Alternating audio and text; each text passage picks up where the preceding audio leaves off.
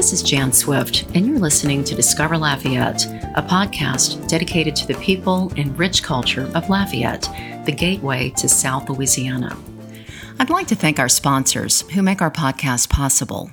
We tape our podcast with the ongoing support of Raider and Jason Sikora, our sound engineer. Raider is a hands-on IT service provider that integrates all of your needs for advanced technical support, effective communication options, and cybersecurity. Raider's motto is, "You just want it to work. We understand." Please visit RaiderSolutions.com for more information. Iberia Bank and First Horizon, who are now one bank. Two relationship-driven banks, both leaders in the industry, have officially joined forces. The combination of Iberia Bank and First Horizon creates a leading financial services company dedicated to enriching the lives of their clients, associates, and their communities. I'd also like to thank Lafayette General Health, who has joined the Ochsner Health family and is now Ochsner Lafayette General. As one health system, Ochsner Lafayette General will provide expanded services and enhanced care from the familiar faces you already trust. Ochsner Lafayette General means more resources to help solve healthcare's toughest problems, reinvesting in our communities, and being further committed to health and wellness. Ochsner Lafayette General. Together means more. Learn more today at togethermeansmore.org. Our guest is Terica Smith, owner of Cachet Real Estate, broker with Real Broker LLC, and managing partner for Salt Capital Equity Group. Terica is the driving force behind the Madeline Cove Project, a mixed-use development planned for Madeline Avenue in North Lafayette in the University Corridor between downtown and I-10. Home prices will start at $150,000. Terica also has a compelling life story that I'm honored to have her share. She is a survivor, a woman of God, a force to be reckoned with. Her journey is detailed in her book, Frightened, Scared, and Alone No More. Terica Smith, welcome to Discover Lafayette. Thank you. Thank you so much, Jane, for having me. I'm so excited to be here. When I started doing research to find out more about you, I was overwhelmed. Wow. You're so accomplished and so young. Are you still in your 30s? I am, yes. But I feel like I'm 100. But you do? Yes, yes. The days are long. Yes, I feel like just having, an early start in life, right? Feels like you lived an eternity. Yeah. You've seen a lot and done a lot, but yeah, I'm still in my 30s. Yeah. Well, we have a lot to talk about today. I am thrilled to let you share the story about Madeline Cove. I used to work, I mentioned this to you before we started taping, I worked with Upper Lafayette Economic Development for 10 years. And some of the biggest hurdles to overcome are people's mindsets about the right place to invest in. Where should I live? And I've always looked, especially at North Lafayette, as one of the most desirable areas. It's close to the core. You can get everywhere. It's close to I-10, I-49. You don't really have the traffic problems, and the people are great. And so I just commend you for picking up this project. If you want to talk about that, how you got started, and maybe the background on Madeline Cove, too. It's been there for a while. Oh, yes, absolutely. So Madeline Cove is a community that started almost 10 years ago, okay? And so Madeline Cove was a community that was being developed by some out-of-state developers right after Hurricane Katrina. And funny story, when I became a new realtor, I was going to be the realtor that did the open houses for this community with those particular developers. Yes. And for whatever reason, that situation fell apart. Those developers went bankrupt, and then the property just sat there for years. And so when I tell you it was overgrown, they had garbage, tires. It was mounds and mounds of garbage throughout the property. And it was just in the middle of Lafayette, just simply forgotten about. People used it as a garbage dump? Yes, as a garbage dump, literally. Like, it was disgusting. Like, you couldn't even drive back there without driving over some type of garbage, right? How many acres is it? Over 15 acres. That is a big piece of property to be left abandoned. Yes, it is. And I mean, they did a lot of the hard costs, right? Mm-hmm. So they did the concrete, they did the utilities, they did the water, they did the sewage. Like, a lot of that stuff was already there. Like, it literally was ready to be built upon. Mm-hmm. And they had it platted back then as a 50 lot community, which means there will be 50 homes. Mm-hmm. And so I fast forward and I started doing really well in real estate, and I started working with a few builders. I started building a few properties. I was helping manage Century 21 for a short period of time. So I started getting that bug of wanting to do more because I kind of felt like I was at a cap already in my career. And one of the things that really got to me was that I realized that there was not a lot of investments going on particular sides of town. And although it was never said or anything like that, people would literally, like, as a realtor, I would hear this conversation of, well, are you familiar with the schools over there? Are you familiar with this? And it was like extra emphasis on the reasons why not to buy in a particular area. Well, I know what it's like to feel like that. I know what it's like to be abandoned. I know what it's like for people to walk away from you and act like you don't even exist. I know what it's like for people not to even believe in you. And so I had a situation with my little nephew. He lives not too far from this community where they had a shooting take place, and he witnessed somebody get shot in front of him. And during that time, I wasn't aware of what he would say, but I was talking to him, and I'm like, so what do you want to do? Like, when you get older, like, what do you want to be? And he was like, I'm going to be a gangster. Oh. Yeah, 6 years old. I'm going to be a gangster. And I'm like, no, you're not. So why do you want to be that? And then I thought about it. That's all he see. Oh, my goodness. And so if he's 6 years old, Jane, and he's thinking like that, how many other children do you think are thinking like that? Somebody have to be their hero. Oh, my goodness. And so I'm like, okay, I don't want to go to another rally. I don't want to go to another meeting and talk about, stop the black on black crime. Like, I didn't want to do any more of that. I was beyond done, because now I see that this is much deeper than just another neighborhood meeting, right? And no offense to the people that host those, right? They're very beneficial for those individuals. But for someone like myself who just heard their nephew say they want to be a gangster, I wanted to make sure that he can see someone that he knows that he's have access to, that he can be more than that. And so Madeline Cove became a passion project. I realized very early on that we had to be able to change the hearts and minds of people, because if people instantly think Northside is the bad side, then nobody's going to want to invest any money over there. And when you look around the north side of town, you see all type of commercial businesses closing down. Okay, we have a food desert on the university corridor. We have a healthcare desert right there on the corridor. And this is the entry into our university. Right? This is where everybody passed. And so for me, I'm extremely passionate about making sure that communities that have not received investment dollars in decades, decades upon decades, they get the attention they need, they get the love that they need, and they come back into commerce like they should be. So Madeline Cove, I literally, Jane, I thought this was going to be easy. The reason why I thought it was going to be easy to raise money was because I work with a very large group of investors, okay? They have trusted me for over a decade with their money to help it grow in real estate. So I'm thinking, surely. I just call up Bob. Hey, what's up? Mainly men, right? Yes. I'm like, hey, this is what I want to do next, right? And normally it's like, all right, let's go. But oddly enough, they was like, look, T, we love you. We just don't think that this is a good investment. No offense to you. We just don't think this is a good investment. Now, I read that. Tell me the number of rejections that you... Over 100. Right. I read that and I thought that can't be true. Oh, no, it's very true. Actually, I wish I would have brought my notebook. I kept tally marks, okay? Like whenever you play cards or whatever, you go 1, 2, 3, 4, 5. I kept on counting. And during the time, I did not count. It would have discouraged me. Okay, but I put a mark by it and I remembered. And also in that same notebook, I wrote down the very first investor who told me yes. and I have a timeline of my first yes to being able to generate the remaining of the funds that we needed for this community.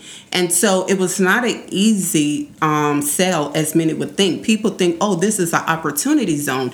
You work with investors. They have capital gains. They should put it in this vehicle, and that was not the case. Okay. Well, they have to wait so many years. So I guess people, you're saying, if we can back up on that opportunity zone issue, that's a current thing that was passed, I guess, during the Trump administration. Yes. And I know other people are taking advantage of it in certain situations, but investors put up money, and then I think they let the money do its thing. And is it after 10 or 15 years, they don't have to pay capital gains on that? On 10 years. 10 years, if you leave it there for 10 years. So, but you also, the way that it works is, you're able to defer your tax obligation, okay? And then once you defer it, then it's able to be reduced after a certain period of time. And then after it's reduced, if you leave it in there for the 10-year period, then it's way, which is good for you. Yes. Yeah. Well, and this is the thing, Jane. Investors have nothing to lose when you're doing it like that because you have to pay your capital gains. Right? Uncle Sam want the money. Right. So either you're going to give it to Uncle Sam or you can put it in a vehicle. And do good. Right? Help bring communities back into commerce. All right? And then receive all of your money on top of more, right? Back in 10 years. If you want to leave it there. You have 5 years, 7 years, 10 years. You have periods of it, right? The issue was not so much, I believe, of them, placing their capital gains. It's really, they did not see the vision for Matlin Cove. Now, how I look at it is capital gains, if you give it to the IRS, you get nothing back. They're not going to say, thank you, here's some dividend. Like, they're not doing that, right? At least you have a chance and opportunity with money you was just, I'm not going to say throw away, but the way our government's spending right now, throw away. You pretty much can put it inside of a vehicle and allow that vehicle to be able to help others. Which was the point that Trump saw as a real estate investor. Right.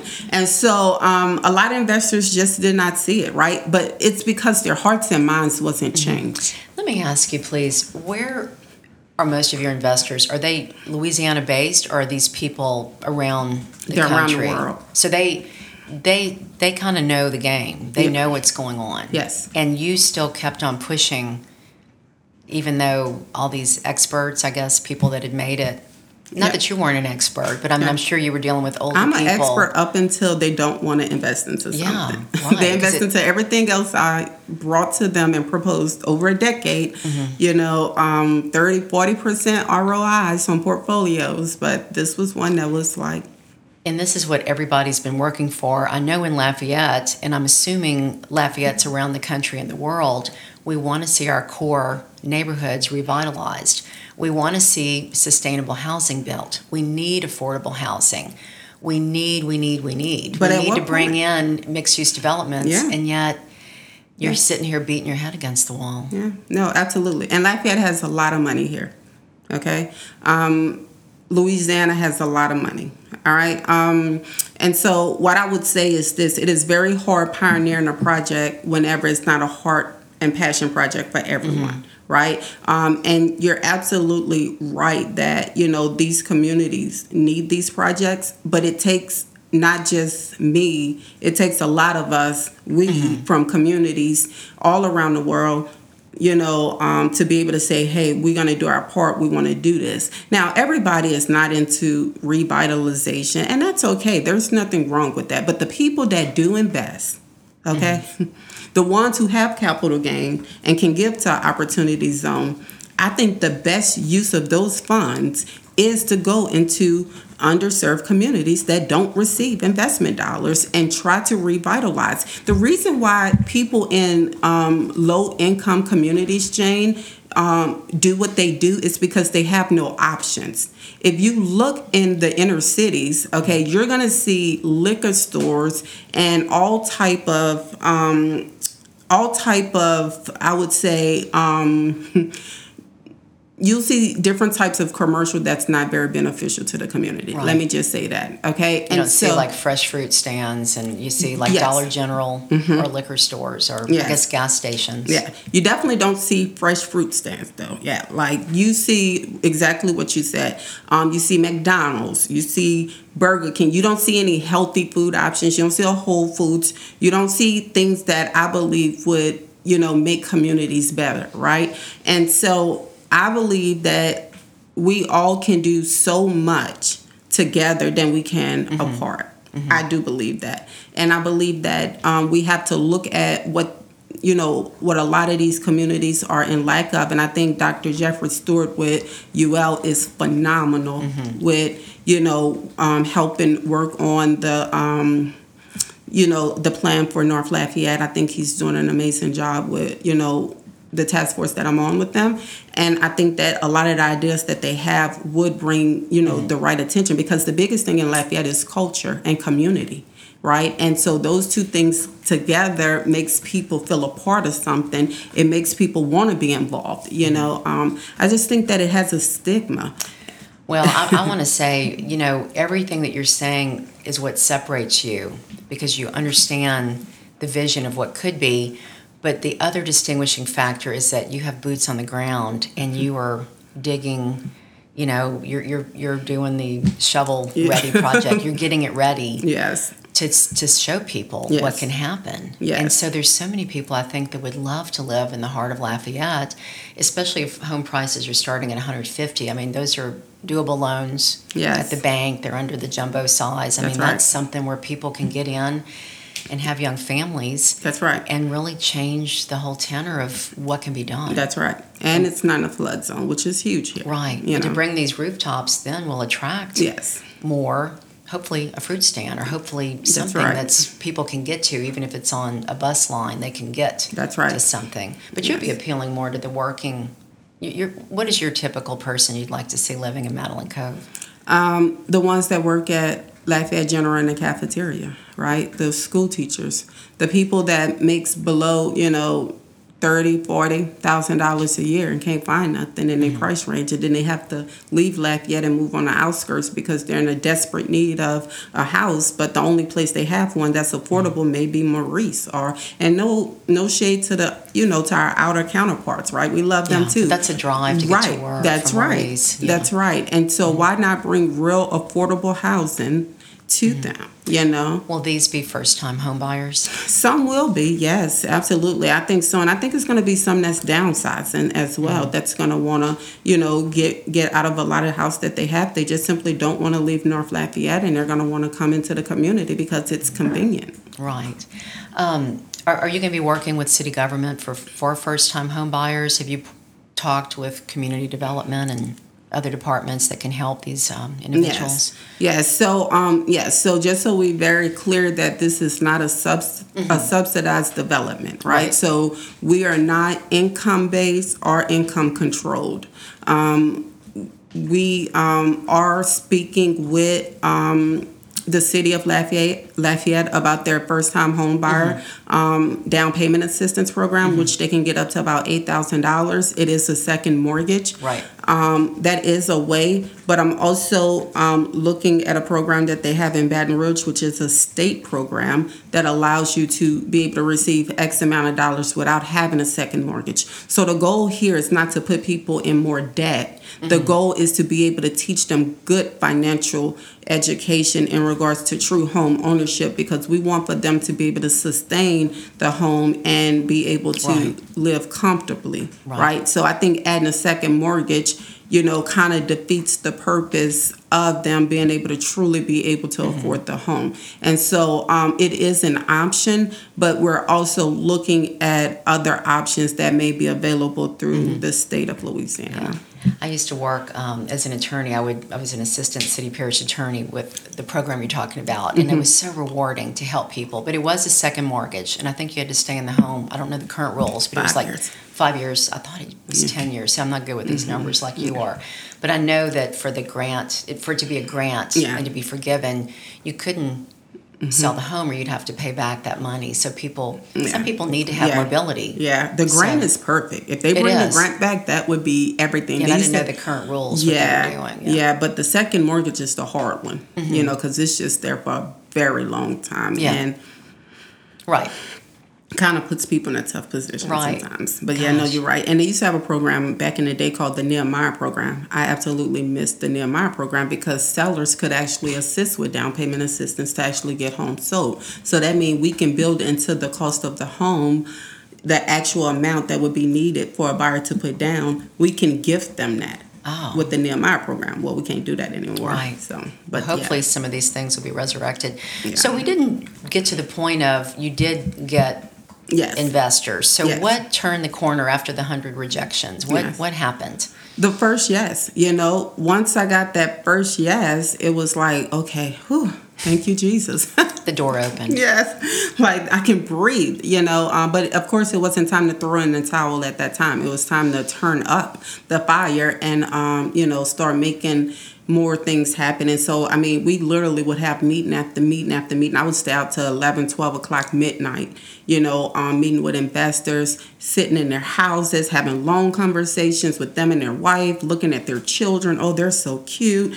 Petting a dog. It was just so much, But eventually we was able to receive enough from investors from different places throughout the United States, and we was able to acquire the property, and we're actually funding the property because no banks wanted to give us financing.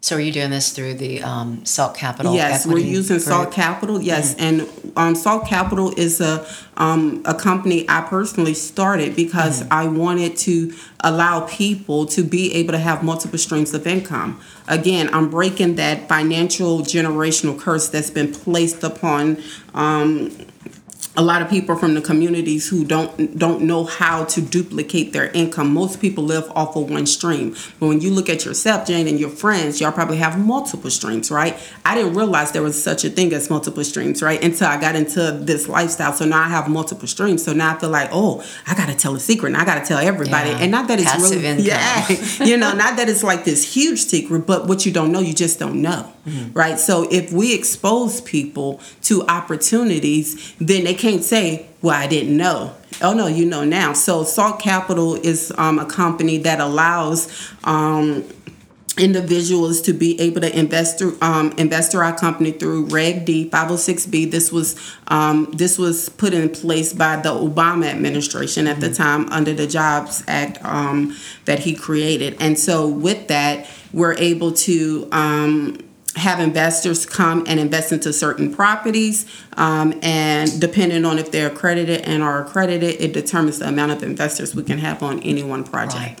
What is your timeline for Madeline Cove for the first part of this, I guess? Phase one? Yeah, phase one, we're looking at about 2.5 years.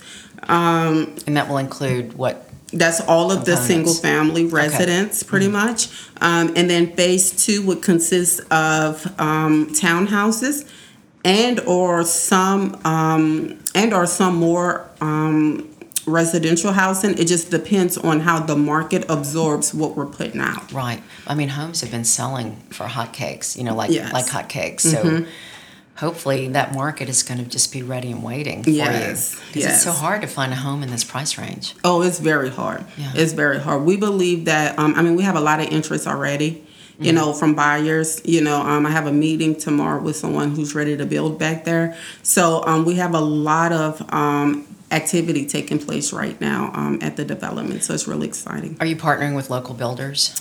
For what? For building. Are you doing? No, we're building it. You're doing it yourself. Yes. You're the contractor. Yeah. So Salt Capital, we have. So we have we have two builders that work with us up under our organization, and they have their own construction companies and things like that, and so they oversee the project and make sure the subs and everything is working out right. But for the most part, Salt Capital is the one that's handling the project. This is incredible. Oh my gosh. Everything from soup to nuts you're overseeing. Yeah. Wow. Are you still selling real estate outside of this, or are you totally focused on this project? Oh, no. So I never have all my eggs in one basket. So Amy runs our real estate office and our property management department, and so she oversees all of our with Cachet Real Estate. Yes, and Real. And Cajun Couture, which is a consulting company that I have. Yeah, so I didn't even have that down in my notes. Yeah. So she oversees quite a few of my companies and different things like that. And then, we have agents. I have about 22 agents throughout the state of Louisiana because I'm the state broker for Real Broker. And so we have about 22 agents up under our downline that we teach, train, and motivate to go out and sell more real estate. So short answer is yes. But I don't I'm not your typical realtor where you looking for listings and, selling and things like that. I don't do that anymore. But I do manage a brokerage where we have realtors up under it. And, we do the development, we do the property management, and we do rehabs as well. Before we break to listen to a past podcast, just a couple of minutes, how old were you when you got your real estate license? We're going to talk about your early childhood after the break, but when did you get your real estate license? I think I was 19 or 20. No, maybe 20 or 21. I don't know how old I was in 2006. I have to calculate. It was 2006. Yes. So right after the hurricanes. Katrina. After I came here from Hurricane Katrina. That was a turning point for you. So we're going to get into that story in a minute. Definitely a turning point. Anything that I didn't ask you about Madeline Cove? I guess I didn't ask the size of the home, so you could give people an idea of what you're building. Yes. So first thing first is Madeline Cove is a mixed-use community, and it's going to consist of for sale housing, townhouse, and commercial, and of course senior living. The homes are going to be anywhere from 1,100 to about 1,500 square feet. That's a perfect size, too. Yeah. And starting point is at $149,900.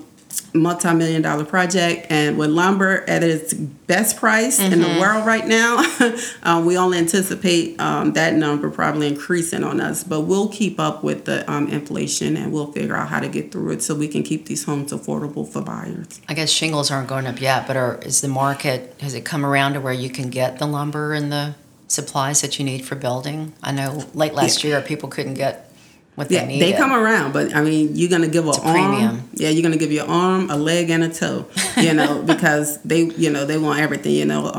We have a joke. If you can afford 10 4x4s, you're rich. So.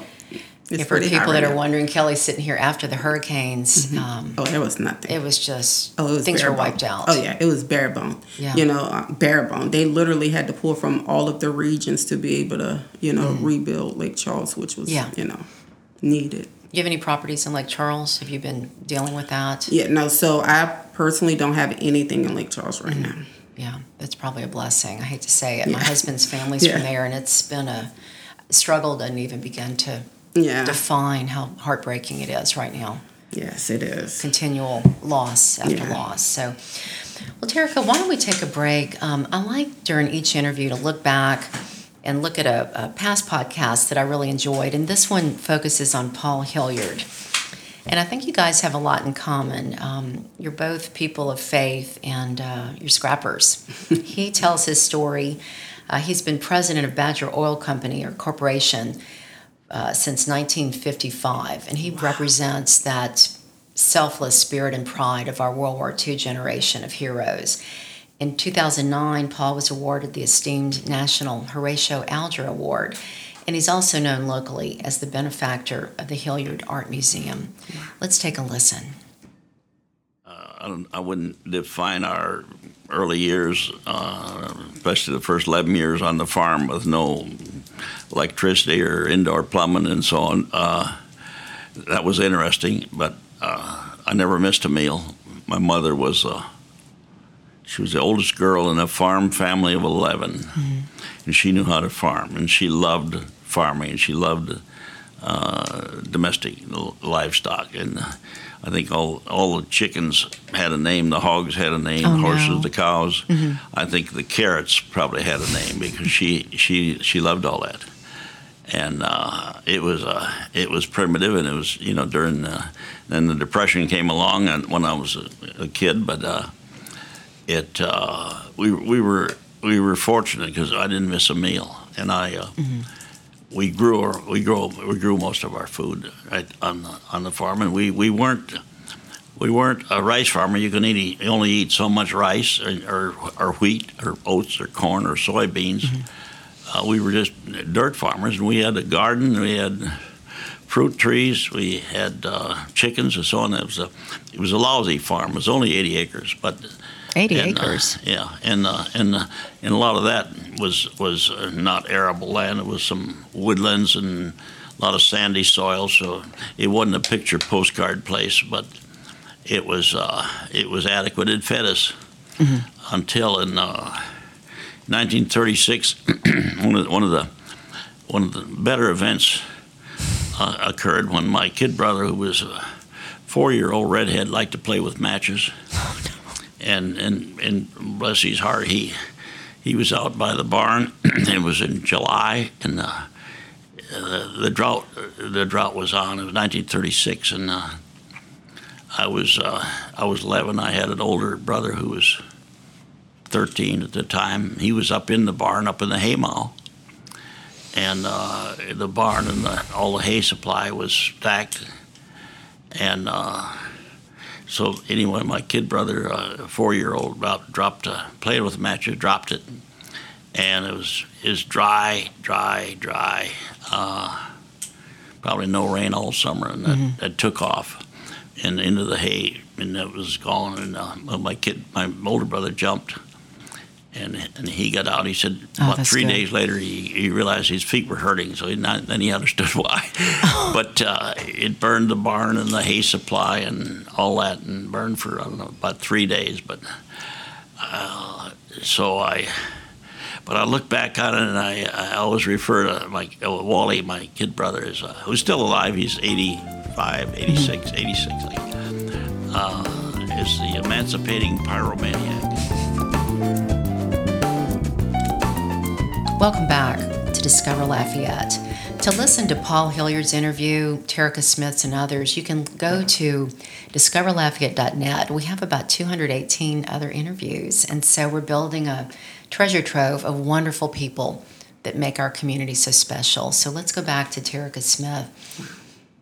Terica, we've been talking about your grit in business, but you have true grit in a way that most of us can never ever understand. Yeah. If you'd be willing to share your story that led you here, like about your early life and how you survived. Yeah, no, absolutely. So I'll tell you, starting off in life, I had a very rough start. I think one that nobody would wish on their worst enemy. You know, my mother was addicted to drugs very heavily. You know, she would leave us in the home for days at a time.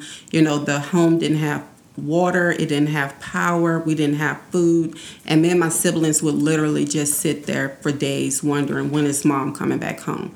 And it was at one point in time she had left us in the house for 3 days. Could you imagine being in the house for 3 days with no food, no water, no power? And you were tiny. Yes, I was 5 years old. Okay, and I remember me and my sister sitting on the sofa, and my oldest sister was swallowing a penny to entertain us. And so she would swallow a penny and she would bring it back up. And so we were like entertained, but my baby sister started whimpering because she was very hungry. You know, it's been 3 days since we ate. And our mother had told us, don't you dare go outside. If you go outside, I will find out. And, you know, if they say don't go outside, you just don't go outside, you know, because, you know, one of the neighbors are going to see you. And I remember thinking, if I don't go outside and find us something to eat, we're going to die of starvation. And I don't want to die. And so I remember opening that front door and the sun hit me in my face like it hurted so bad because I haven't seen daylight in 3 days, okay? And my heart is beating uncontrollably in my chest, and I run to the front yard and I grab the first thing I see, 2 hands full of grass, and then I run back inside. And I'm like, oh, God, please don't let me get in trouble. That's what I'm thinking at 5 years. I don't want to get in trouble. Don't want to get beat again because we were hungry. And so I brought the grass back, and my baby sister said, I'm not going to eat this. And I told her, I said, if you don't eat this, we will starve to death. And so we ate grass that night just to survive. And my mother, you know, at the time, I didn't realize I didn't realize the trauma she had experienced and the trauma she'd been through as a child. So I didn't know she didn't know how to be a mother, right? At 5 years old, you just think your mother is your mother, right? And so it was a time where she literally wanted to get high so bad, and she was stealing from everybody, and she had owed the drug dealer money. And he came to the house and he demanded his money or he was going to hurt her. And I remember like sitting there thinking like, oh my gosh, like what is about to happen, you know? Yeah. And I seen her have a conversation off with him, and, you know, she called me and she needed me to be a big girl. Okay. And I didn't know what that meant at the time. But when she was like, she needed me to be a big girl, I'm thinking, oh, she's proud of me. Like, I'm going to be a big girl for mama, you know? And so she had told me to go with him, and literally everything inside my body left my soul because I knew something was not right about that situation. So there was a fellow... The drug dealer that was there. Yeah, that was demanding his money. Yeah. She told me to go with him, you know. And so I literally, at the age of 5 years old, had my innocence stolen from me for her fix. And I went through life hating her. I went through life wanting her dead. I went through life with walls up. I went through life with anger, you know, because I felt like the person who should have protected me didn't. She abandoned me, you know. Did you see her again?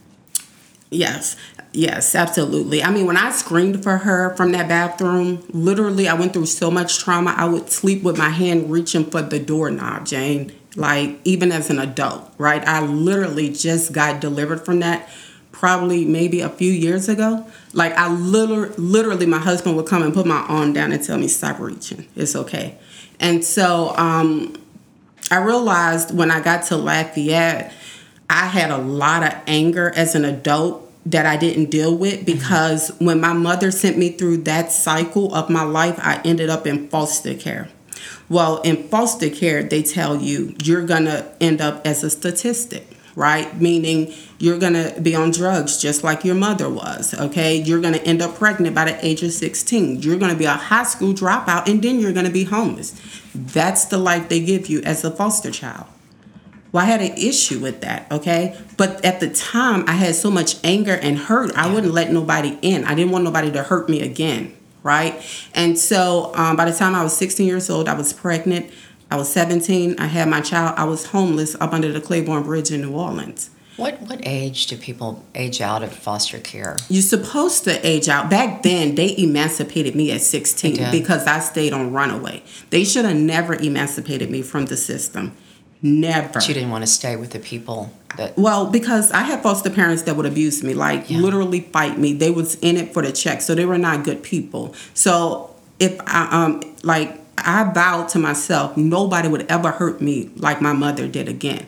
So I'd be damned if I allowed these strangers to put their hands on me, you know, and that was just who I was, you know, like if you hurt me, I'm going to hurt you. Like there was a point in time where one foster mother had beat me with a baseball bat, and I literally took a knife to her throat while she was sleeping. I told her, I will kill you.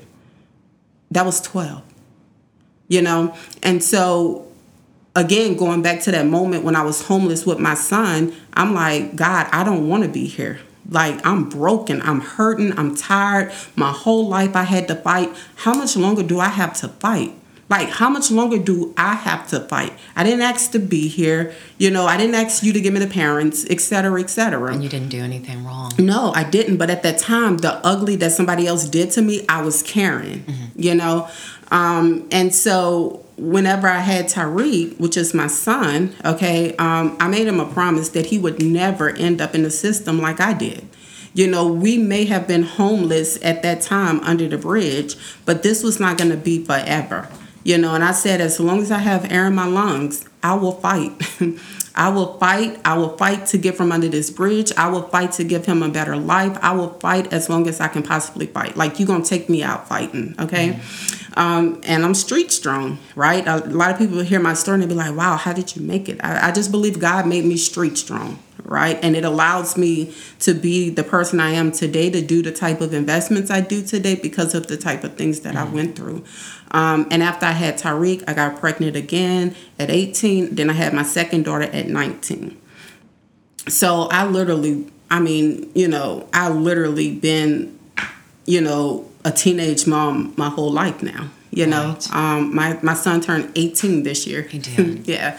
And so me dedicating that street to him in Madeline Cove meant everything. Oh. Yes, so we named the street after him. I didn't realize that. Yes, yes. My partners put their son names up there as well. Mm-hmm. But, for me and Tyreek, it was very sentimental because I fulfilled that promise. Mm-hmm. Like, I did it. Like, I may have missed a few graduations. I may have missed a few birthdays. I may have missed a few important dates in his life. But I did keep my promise to him as hard as it was. No one's hurt him. No. And he understands and he appreciates that. And so a lot of the times when you go through struggle and when you're surviving, Jane, you don't know how to dream. And for children in these communities, they go through the exact same thing I'll go through. They just keep it a secret. And what I think is important for people to understand and realize is that just because you are surviving don't mean you cannot dream. You just have to have somebody to dream for you. Yeah. And that's what Madeline Cove is. It's a dream for the people in the community. It's a reason to give people a why of why they want to be on the north side of town. I'm fighting for a grocery store over it. I'm fighting for a medical clinic. I mean, they're squeezing walk-in clinics all around the south side of town, and we just need one. We just need one. Is the remodel of the old community healthcare clinic, is that going to help? It's at Johnston and Jefferson. It's not really by where you're building. No. I mean, it's accessible, but it's not right there if somebody needs to get there quickly. Right. If the bus isn't running or something. Right. It's a start. It's a start. It's definitely and it's a big start. investment, but you're talking about there off University. You want to see these things happen. I want to be able to know if a train is passing, Jane, and you're on the opposite side of the train, that you can get health care. Mm-hmm. And until that is answered, we still got work to do. Right. I am, I don't even know where to start with questions. Your story is so inspirational. And I'm just trying to put all this in my mind about you moving here after the hurricanes, after Katrina. Yeah. And then getting an education. Yeah. Did you have family here? What brought you here? No, Lafayette is my family. I love Lafayette. You came here because we had open arms. I mean, a lot of people did come here. I knew nothing of Lafayette. What I knew was that we were trapped in the city for 3 days and nobody came and gave us water or food, okay? What I know is that they showed us looting and showing the after effects of being hungry for 3 days. I don't know why that 3 days is important. I know, it is. That just hit me again. It's such a parallel to your own life. It is. But again, during that situation, a second promise was made, and that one was made to God. You get me out this situation, I'll never rely on the government again. Because at the time, I had welfare, food stamps. I mean, we was eating shrimp and steak. Like, you know what I'm saying? We was happy. But I realized I couldn't even protect my own children from a natural disaster that all I needed was transportation. How did you begin to dream? So one thing about me, and I think that this is a gift of the Holy Spirit, whenever my innocence was taken from me at the age of 5 years old, I literally went to a place called Terryland. And Terryland was a place where children was happy. They had their parents. It was a place where mothers would give their children lollipops. It was very colorful. It was very pretty. And so during those hard times in my life, I literally would travel to Terryland inside my head, and it would revitalize me. It almost like it brought back the life in me that I was missing. And so... Did you go by Terry as a child? No. Actually, my daddy name is Terry, and I'm Terica, so I'm named after him. But that was your Disney World in your mind. Yes, it was. It was such a happy place, And I look back and I realize that was the protection of God protecting me from all of the trauma that I experienced at that time and other times in my life. That wasn't the only trauma I experienced. That was the one that started other traumas. Right. And so with that, I learned how to dream because I knew that I wanted to be better than the person that brought me into the world. Mm-hmm. And so... And break that cycle. Yes. And knowing that I wanted to be better, when I got pregnant with my son, Tyreek, I literally was traveling, selling magazines around the world, going door knocking. And I would see these rich people, I mean, filthy rich, okay? These huge mega mansions. And I would just simply say, what do you do for a living? And they all said real estate. Like some part of real estate they was into, whether it was mergers and acquisitions or developments or, builders, whatever. They just were into real estate. And I'm like, oh. So I didn't realize that experience when I was 16 years old and traveling selling magazines that I would end up into real estate. But I knew that once I got out of New Orleans, I needed a career. And the first thing that came to my mind was real estate, because I'd seen all of those people with those big houses. And I said, I can have that too. I know I can have a big house, you know? So, and now we have a big house. Did you have to have a high school diploma? So did you get a GED or did yes. Yeah, no, I finished school. So I was in and out, but the good thing about New Orleans is, the good thing about New Orleans is a lot of the children in the public school system struggle.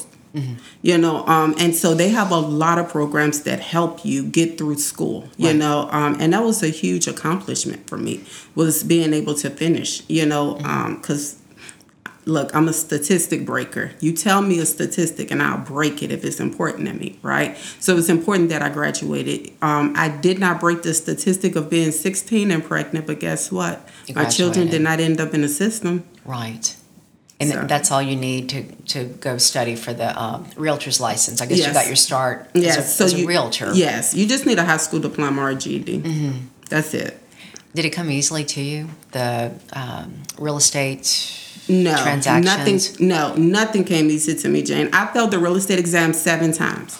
Snot, boogers, and tears, okay? Driving back and forth from Baton Rouge to Lake Charles, because I thought the test would be easier in Lake Charles. And then I go to Baton Rouge, and then I go to Lake Charles. And for some crazy reason, Lafayette didn't have a test in place here. So you literally have to drive back and forth, back and forth. And at the time, the truth be told, my power was getting turned off.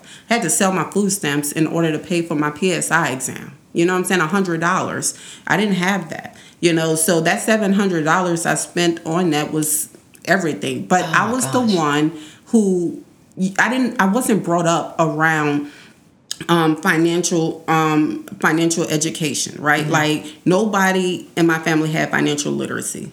Okay. So like, for instance, I never knew what a lien was. I never knew what a mortgage was. I didn't even know you can own a house, okay? I'm used to people saying, I got to find a rental property, or, can I borrow some money to the third? I thought the 1st and the 15th, the third was the way people got paid. I knew no different, because that's everybody that was surrounded around me, right? Foster parents would wait for their check every month. They lived in rent houses, so they had to pay landlords. Like, none of that comprehended to me. And so I'm literally sitting in Burt Baker class, God bless his soul. Yeah. And I'm raising my hand like, what is a mortgage? And he's like, you supposed to be in real estate? You sure you want to do this? I'm like, yes. Yeah, I'm sure. I'm sure. Just tell me once what it is. Yes. Yeah, tell me once. But so many people was frustrated with me in that class, because, my class, if they was with me, they got a little extra learning. Let me just say that, okay? Because I knew nothing in there. But it had never been patterned for you. Like your little nephew that wanted to be a gangster at 6. Right. If what you see is not people building generational wealth. That's right. They're living in generational poverty. That's right. No one knows any better. That's right.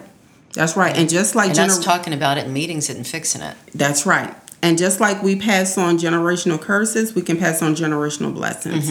My daughter is now an investor in real estate. She can fill out her own personal financial statement. Huh? She's an investor already? Yeah, she's 16. So I have a holding company. For her.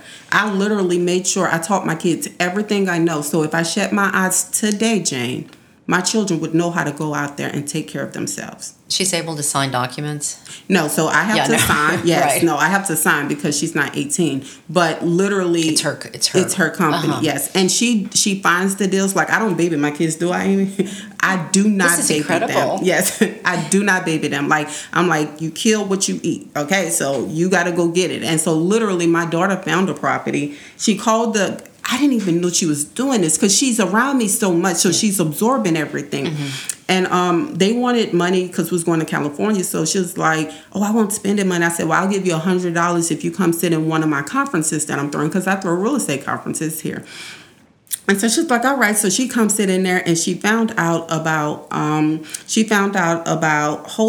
She found out about rehabbing. She found out about equity, like all kind of stuff. Okay. So I hear her on the phone speaking with a seller who have their property for sale. I didn't even know she called them. And so she was like, "Hi, I see your property is for sale." And it was like, "Yes." They don't even know she's 16. Okay. Well, at the time she was 15. So they didn't even know. Okay.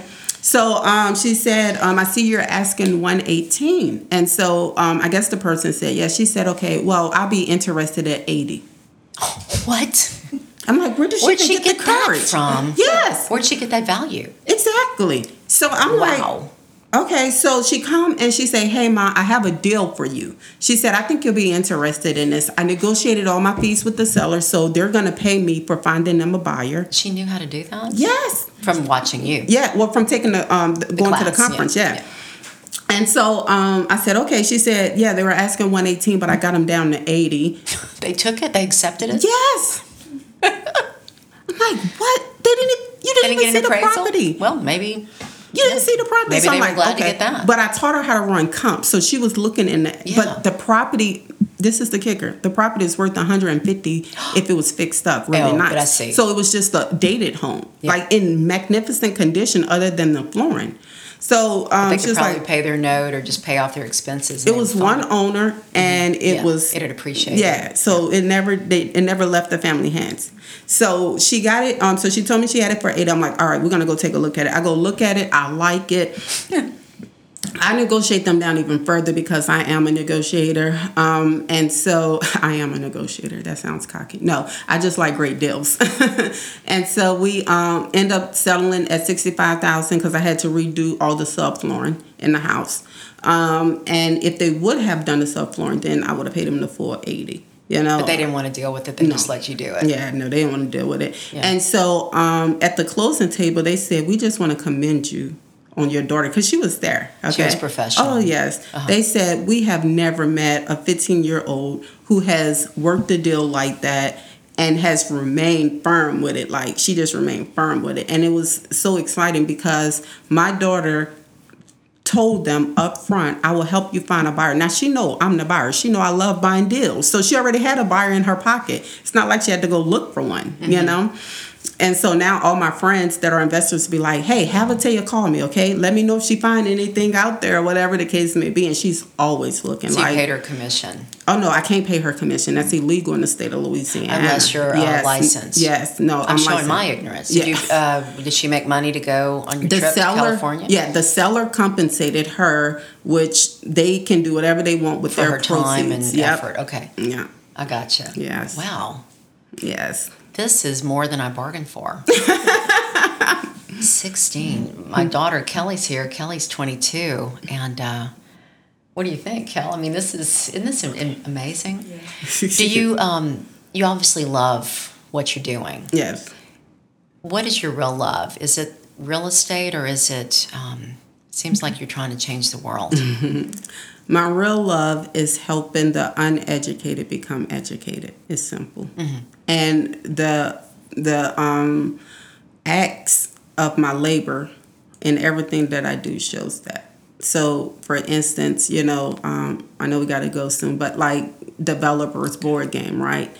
And the book and all of that stuff, all of those are things to help people get from where they currently are and get to another level. I will put that in our show notes. What Terica is referring to is the what's the Developers Board Game? Yes, Developers Board Game. And you can buy it online, but it helps people learn how to make passive income, especially through life's ups and downs. So you play it like Monopoly, but you've got different things that can happen to you on the game. Yeah, very different than Monopoly because we teach the principle of leverage, which Monopoly don't teach leverage. But it's like a board game like that where you move around. Yes, it is a board game, yes. And you do move around.